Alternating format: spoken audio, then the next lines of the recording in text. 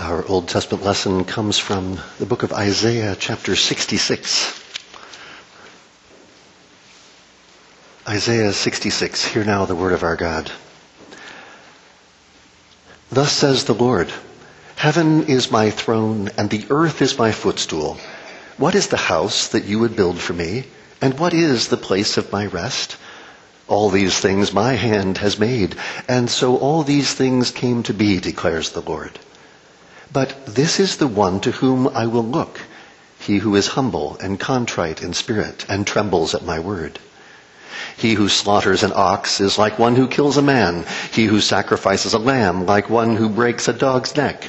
He who presents a grain offering, like one who offers pig's blood. He who makes a memorial offering of frankincense, like one who blesses an idol. These have chosen their own ways, and their soul delights in their abominations. I also will choose harsh treatment for them and bring their fears upon them, because when I called, no one answered. When I spoke, they did not listen. But they did what was evil in my eyes, and chose that in which I did not delight. Hear the word of the Lord, you who tremble at his word. Your brothers who hate you and cast you out for my name's sake have said, Let the Lord be glorified, that we may see your joy. But it is they who shall be put to shame. The sound of an uproar from the city, a sound from the temple, the sound of the Lord rendering recompense to his enemies. Before she was in labor, she gave birth. Before her pain came upon her, she delivered a son. Who has heard such a thing? Who has seen such things? Shall a land be born in one day? Shall a nation be brought forth in one moment? For as soon as Zion was in labor, she brought forth her children. Shall I bring to the point of birth and not cause to bring forth, says the Lord? Shall I, who caused to bring forth, shut the womb, says your God? Rejoice with Jerusalem and be glad for her, all you who love her. Rejoice with her in joy, all you who mourn over her, that you may nurse and be satisfied from her consoling breast, that you may drink deeply with delight from her glorious abundance. For thus says the Lord, Behold, I will extend peace to her like a river, and the glory of the nations like an overflowing stream. And you shall nurse, you shall be carried upon her hip, and bounced upon her knees. As one whom his mother comforts, so I will comfort you. You shall be comforted in Jerusalem. You shall see, and your heart shall rejoice. Your bones shall flourish like the grass, and the hand of the Lord shall be known to his servants, and he shall show his indignation against his enemies. This is the word of the Lord.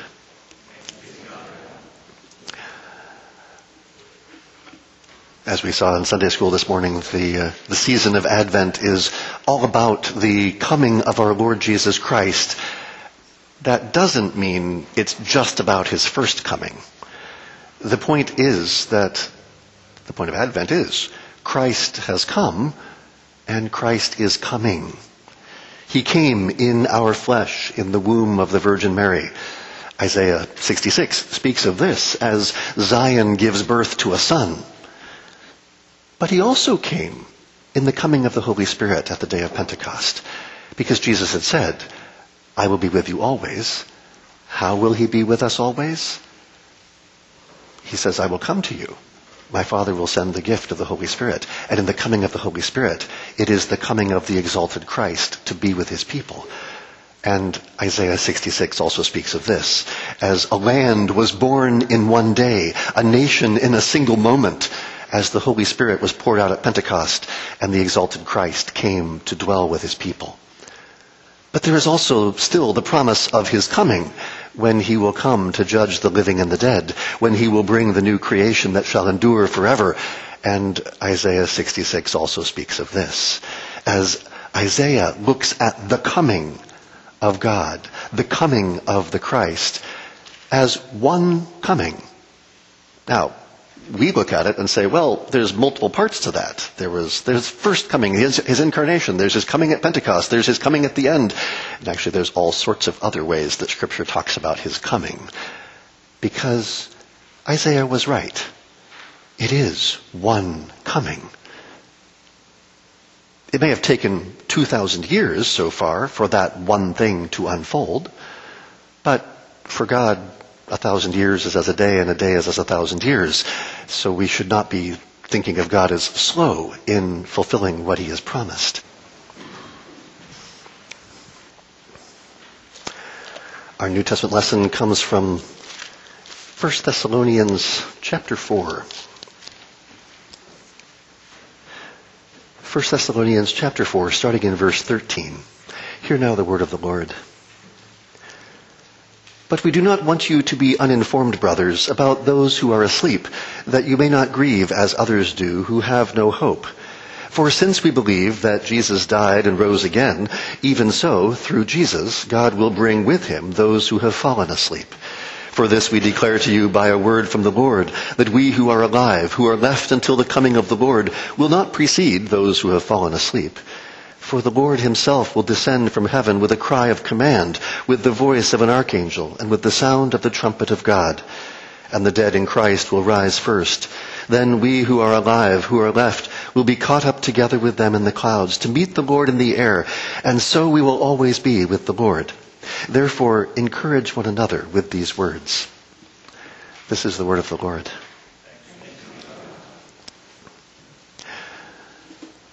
When Paul speaks of the coming of the Lord, he's often referring to the future coming of Christ. But for Paul, as for Isaiah, the future coming of Christ cannot be divorced from his first coming.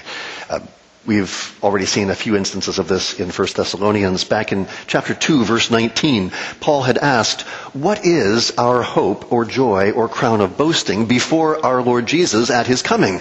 Is it not you? For you are our glory and joy." And then in chapter 3, verse 13, Paul prayed that God may establish your hearts blameless in holiness before our God and Father at the coming of our Lord Jesus with all his saints. Here in verse 15, he speaks of we who are alive, who are left until the coming of the Lord. And then finally in chapter 5, verse 23, he asks God to sanctify you completely, and may your whole spirit and soul and body be kept blameless at the coming of our Lord Jesus Christ. This emphasis on the coming of our Lord Jesus Christ is plainly at the heart of what Paul is talking about with the Thessalonians. Because at the heart of what he's telling them is, what is your hope? As we approach Christmas, people oftentimes say, I hope I get but what's the thing you want for Christmas? I hope I get a bicycle. I hope I get a pony. But I'm not going to make you raise your hands, but how many people hope they get a pony every Christmas? But we've seen throughout our series here that Paul is centered on these themes of faith, hope, and love. To continue believing God is our work of faith. To keep loving God and neighbor in our labor of love. And what is it that keeps us going in faith and in love? Well, it's our hope. Indeed, this is true for everyone. What keeps them going is their hope. The question is simply, what is their hope in? Whatever you hope, whatever that vision of what's coming, that thing that you're looking forward to, that is the thing that keeps you going. The problem is, anything other than the coming of our Lord Jesus Christ is a hope that won't last, is a hope that will eventually fail. And in fact, that's part of what we come to today. It's part of what the Thessalonians are dealing with. Because they thought they were holding fast to their hope in Christ's coming. It just appears that maybe they kind of thought of Christ's coming as being very much like what the disciples had asked Jesus back in the book of Acts when they said, "Are you at this time going to restore the kingdom to Israel?" They're thinking of the coming of the kingdom as, you're the son of David. You're going to restore the kingdom. There's going to be a throne in Jerusalem, and we're all going to sort of be your counselors in the kingdom of God with a restored Jerusalem, with a restored son of David sitting on the throne. And now the Thessalonians are saying, well, but some of our members, some of our friends and family here in the church have died. Does that mean they've missed out on the kingdom of God? Does that mean they're not going to get to see the king coming in all his glory? It's really easy. I mean, you can tell. Remember, Paul had only been in Thessalonica for a few weeks. it would be really easy for your preaching the kingdom of God has come in Jesus. It'd be really easy for people to conflate that with, sort of like the Roman Empire. That's what Jesus' kingdom is like, right? And Paul here is saying, yes, but no, because this is something that is better, is bigger, is more glorious. Our hope is not just that Jesus is going to make things really kind of cool down here. Our hope is the coming of our Lord Jesus Christ. What is it that motivates our love for one another? That's going to be our hope. What is it that establishes our hearts blameless in holiness? It's going to be our hope. And what is our hope? Well, we do not want you to be uninformed, brothers, about those who are asleep, that you may not grieve as others do who have no hope. If you're thinking of the kingdom of Jesus as an earthly kingdom, then you're going to miss the point of hope. The Christian hope is not merely that we get an earthly kingdom. The Christian hope is something far greater. For since we believe that Jesus died and rose again, here's where the first coming connects with the second coming. For since we believe that Jesus died and rose again, even so through Jesus, God will bring with him those who have fallen asleep. Now, this language of falling asleep, why does Paul refer to death as falling asleep? He says in verse 10 that Christ died for us so that whether we are awake or asleep, we might live with him. What does he mean? Well, let's think about why does he use this language of falling asleep? And, why does he do this? Especially because, why not just say died? Well, what is death? Well, that's obvious. Death is the end of life. When a person stops breathing, their heart stops beating. Some might say when their soul leaves their body. Well, that's just describing what happens when you die. What is death? In the Garden of Eden, God told Adam that on the day in which you eat of the tree of the knowledge of good and evil, you will surely die. Adam ate, and through his sin, death entered the world. So now we live in a world dominated by sin and death, a world in which death is considered normal, the natural conclusion to life. But it's not. Death is not normal. Death is not natural. Now, someday you will die. Your body will lie cold and lifeless in a casket. You'll be packed 6 feet underground. All your hopes and dreams will be over. All your friends and family will come to your funeral and then go on living without you. But what happens to you? What is death? Think about our Lord Jesus in the Garden of Gethsemane as he trembled at his impending death. Even our Lord Jesus found that thought terrifying.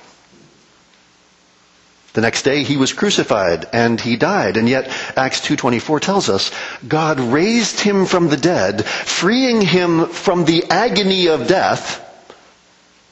Even Jesus gets the agony of death because it was impossible for death to keep its hold on him. This is think about what Luke is saying in Acts 2:24. God raised him from the dead, freeing him from the agony of death because it was impossible for death to keep its hold on him. Death is being described here as something that has some sort of agency. Death is holding on to Jesus and can't keep its grip. Why could death not keep its hold on Jesus? What is death? What is this thing that could not keep its hold on Jesus? This thing that has kept its hold on everyone else who has ever died? So let's think about death in this way. Because death is the entrance into the sphere or realm of God's wrath and curse. Now, this is why Paul will use the language of the Christian falling asleep. Because the Christian, the one who lives and believes in Jesus, only dies sort of. The Christian does not enter the realm of death. Death is not, after all, the end of your existence. I mean, you don't cease to exist when you die. In death, both your body and your soul die. I mean, we see a very vivid picture of this when your body dies, your body begins to rot. Well, when your soul dies, your soul begins to rot. But neither body nor soul ceases to exist. Death is a state of being subsequent to life. The difference is, as long as you are alive, there is hope of blessing. When you die, you enter the realm of God's curse. And Paul tells us in Ephesians 2 that there is both a spiritual death and a physical death. Unbelievers are dead in their transgressions and sins. In other words, all those who are in Adam are already under God's curse. They are spiritually dead. We sometimes use that phrase. To be spiritually dead means to be in that realm of God's wrath and curse. Now, so why do I say that death is the entrance into the realm of God's wrath and curse? Well, it's because of what God told Adam, that in the day you eat of the tree of the knowledge of good and evil, you will surely die. Now, Adam doesn't die for 900 years after that. What does it mean, in that day you will surely die? Something did happen that same day. Adam and Eve were expelled from the garden. They were kicked out of the land of life and out into the land of death. And why did God drive them out of the garden? God says, lest he stretch out his hand also to the tree of life and eat and live forever. Why would it be such a bad thing for Adam to live forever? Because living forever in a state of sin and misery would be a living death that would never end. That sounds bad, doesn't it? It sounds kind of like hell, right? Exactly. So you see, in the day that Adam and Eve ate of the fruit, they were cast out of the land of life. They entered the realm, the land of death. The blessing of God is found in life. The curse of God is found in death. And once you are dead, it's too late to seek wisdom or blessing. And death is, in that sense, our physical death is our final entrance into that curse which God pronounced upon Adam. Dust you are, and to dust you will return. And this is where in the book of Revelation, when John sees the new heaven and the new earth, he hears a loud voice saying that God will now dwell with his people in the new Jerusalem so that there will be no more death or mourning or crying or pain, for the old order of things has passed away. Death is part of the old order. It will not be part of the new creation, the new Jerusalem. And in Revelation 22, John sees the river of life flowing from the throne of God and of the Lamb, and he says, there will be no more curse. Notice the connection between life as the blessing given by God, death as God's curse. But here, in Revelation 21 and 22, death and curse are said to be no more. Something has happened. Something has changed. And we are brought again to the point that Paul makes here in verse 14. For since we believe that Jesus died and rose again, even so through Jesus, God will bring with him those who have fallen asleep. So yes, death is the realm of God's curse. But Jesus has entered the realm of God's curse in his death. He took our nature. He took our humanity to himself so that one who is truly man could enter the realm of death. And death would not be able to hold on to him. In his death, Jesus has destroyed the power of death. As John Owen puts it, we see the death of death in the death of Christ. And this brings us back to the question we asked earlier. Why could death not hold on to Jesus? After all, death had successfully held on to everybody else. And there are two reasons for this. First, as God, he had life in himself. As John 5:26 said, the Father has given the Son to have life in himself. But then also, as man, he was without sin. And if the wages of sin is death, then death had no business trying to get its greedy little fingers on Jesus. Because Jesus alone did not deserve to die. He alone did not deserve the curse of God. Yet he willingly took it for us and for our salvation. This is the love of God that was revealed in Jesus, that although he was pure and innocent, he took God's curse upon himself so that we might receive his blessing. Now, keep in mind that when Jesus died, he did not cease to exist. This is why it's entirely appropriate to say that God died on the cross. It's actually puzzling to me why anybody would have trouble with that statement.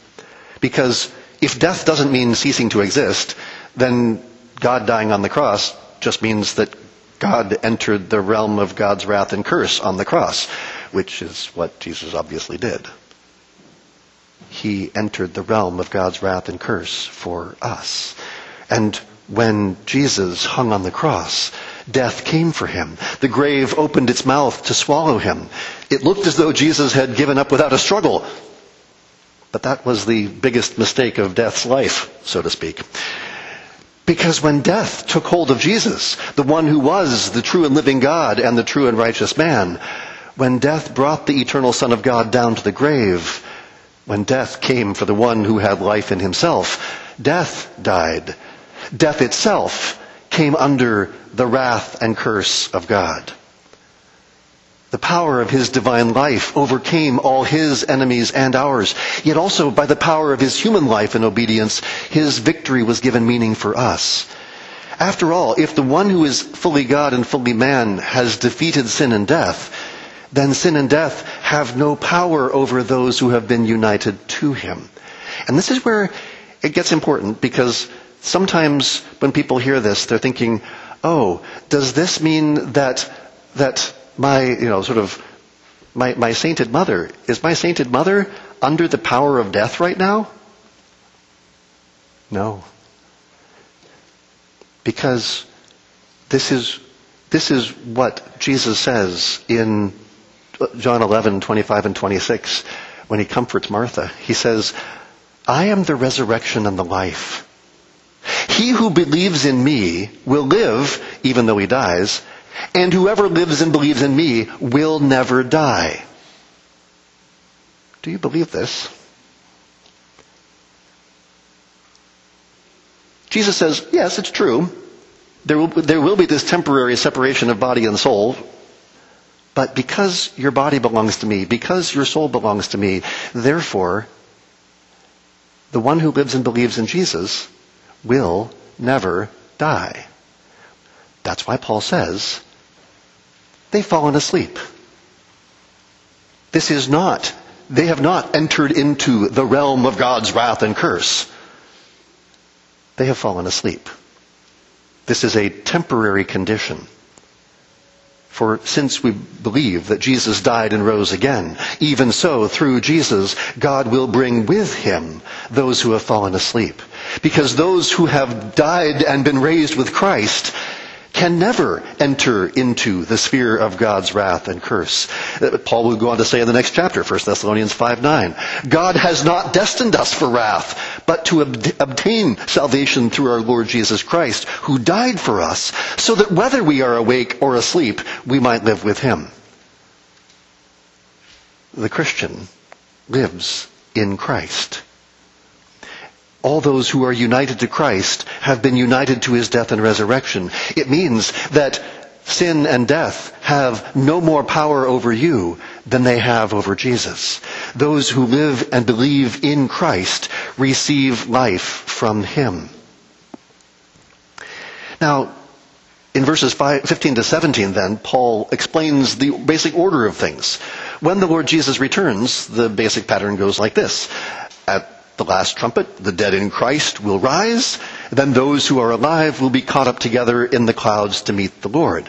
Now, we wind up with all sorts of questions about this, and Paul doesn't seem to care. His point is that whether you fall asleep before Christ returns or not, the result will be the same. We will always be with the Lord.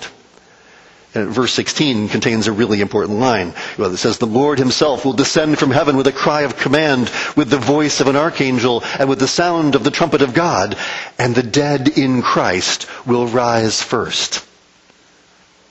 Now, notice the way this is stated. It means that when the believer dies, we do not enter the realm of death. We remain united to Christ until the resurrection. Your soul belongs to Jesus, yes, but so does your body. After all, what is it that rises?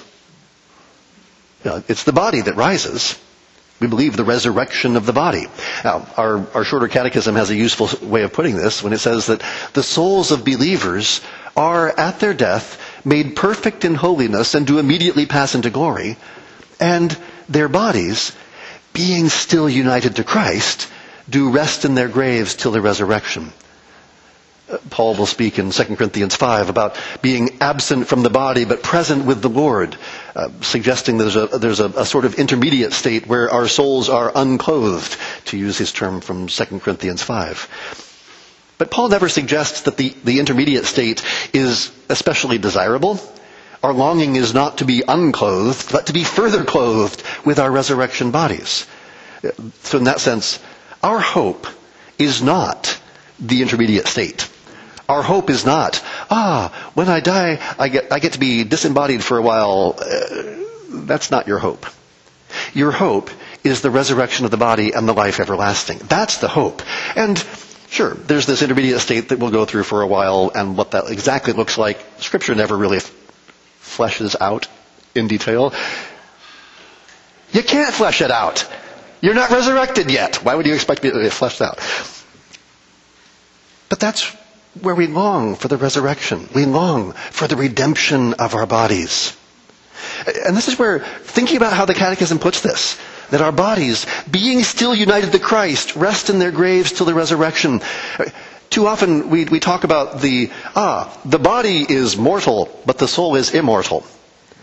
Well, that's not exactly a good way of putting it, because just because your body will decompose does not mean that it will cease to exist.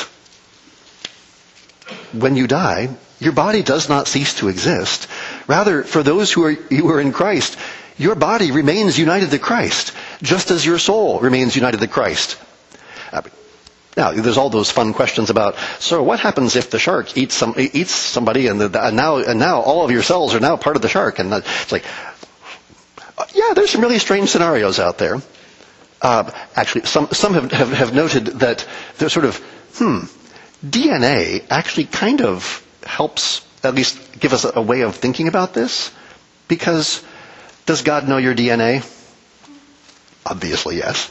So, sort of like the idea of what would the resurrection body look like if there are no cells left to resurrect. Hardly a problem for God. He knows your body. He knows your soul. It's the great point that Monica, Augustine's mother, made when she had always said that she wanted to be buried next to her husband back in Africa, and now she's living in Italy with her sons. And when she's dying, she's very clear. They're like, oh yeah, don't worry, Mom, we'll take you back to Africa to bury you there. And she's like, no, don't bother. At the last day, my Lord will know where to find me. She understood. The resurrection of the body is what we are hoping for. That is the hope, the resurrection of the body and the life everlasting. So your body remains united to Christ while you are in the grave. Those who sleep in Jesus and the dead in Christ are the same people, and they rise. And this is, the Heidelberg Catechism summarizes this very nicely when it says that my comfort is that in life or in death, I belong both body and soul to my faithful Savior, Jesus Christ. You who have been united to Christ will never face the terrors of death. Sure, there will be a temporary phase of existence where our souls and our bodies will be separated from each other, but since soul and body still both remain united to Christ, He is our wholeness. He is what keeps us together. He is what keeps us from experiencing the terrors of the grave. Sure, death is the sphere of God's curse, and it is a horrible thing for those who are apart from Christ.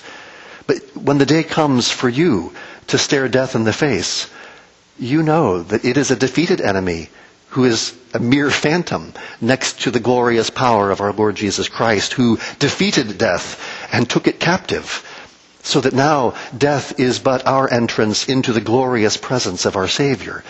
As Paul puts it in verse 17, then we who are alive, who are left, will be caught up together with them in the clouds to meet the Lord in the air. All those in all times and places who have loved the Lord Jesus will be gathered together as one to share together in the resurrection of the body and the life everlasting. So we will always be with the Lord. Because this is the purpose of our faith, our love, and our hope, that we will always be with the Lord. There's all sorts of questions that Paul doesn't answer. In 1 Corinthians 15, he tells us we'll have spiritual bodies, not soulish bodies. Which, of course, begs the question, what is a spiritual body? That's easy. A body characterized by union with the Holy Spirit. That's about as far as Paul gets us. And that's okay.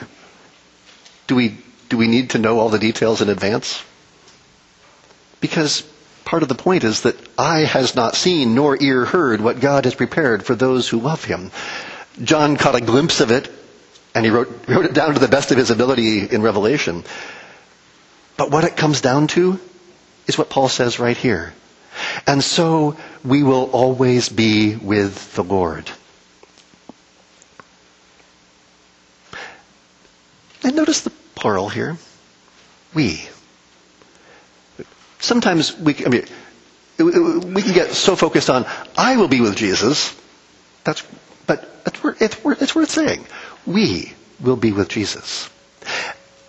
Have you ever had a really lovely conversation with a friend? The sort of conversation where you connect deep down and you felt like you really understood each other, and that conversation was one that just, you felt as though you were almost like soaring into the heavens as you were discussing who Jesus is and who we are in him? The sort of feeling that this is what a relationship is supposed to be. Well, that's what Paul's talking about. And so we will always be with the Lord. That wholeness will be found in our relationship to God, in our relationship with self, in our relationship with others, in our relationship with all of creation. We will always be with the Lord. Wholeness, peace, shalom will come. Therefore, encourage one another with these words. Paul's talking to people who are grieving losses. And Paul says, don't grieve like those who have no hope. We do not grieve as those without hope. We grieve as those who have hope. Notice, we still grieve. There is this moment of separation where we are sad when our loved ones depart. But yet, we don't grieve without hope. We grieve with hope. We grieve with that confidence. Remember where we are going. Remember that in the kingdom of our Lord Jesus Christ, when the King comes, that those who have fallen asleep will rise. And then we who are left will be caught up in the clouds with him. Because remember, Jesus said, whoever believes in me, though he die, yet shall he live. And the one who lives and believes in me will never die. Do you believe this? Oh Lord, help us, because our faith is feeble and our hope loses sight of what you have called us to. And so our love falls short. Have mercy on us, O Lord. Grant us steadfastness of hope, that we might keep our eyes fixed upon Jesus, the one who sits at your right hand, the one who has come in our flesh, who has joined himself to our humanity, who has triumphed over death, so that death might no longer have power over us. Help us, Lord, to keep our eyes fixed upon the one who has triumphed over death, that we might live as those who have been joined to the life of your Son. Have mercy on us, we pray, for Jesus' sake. Amen.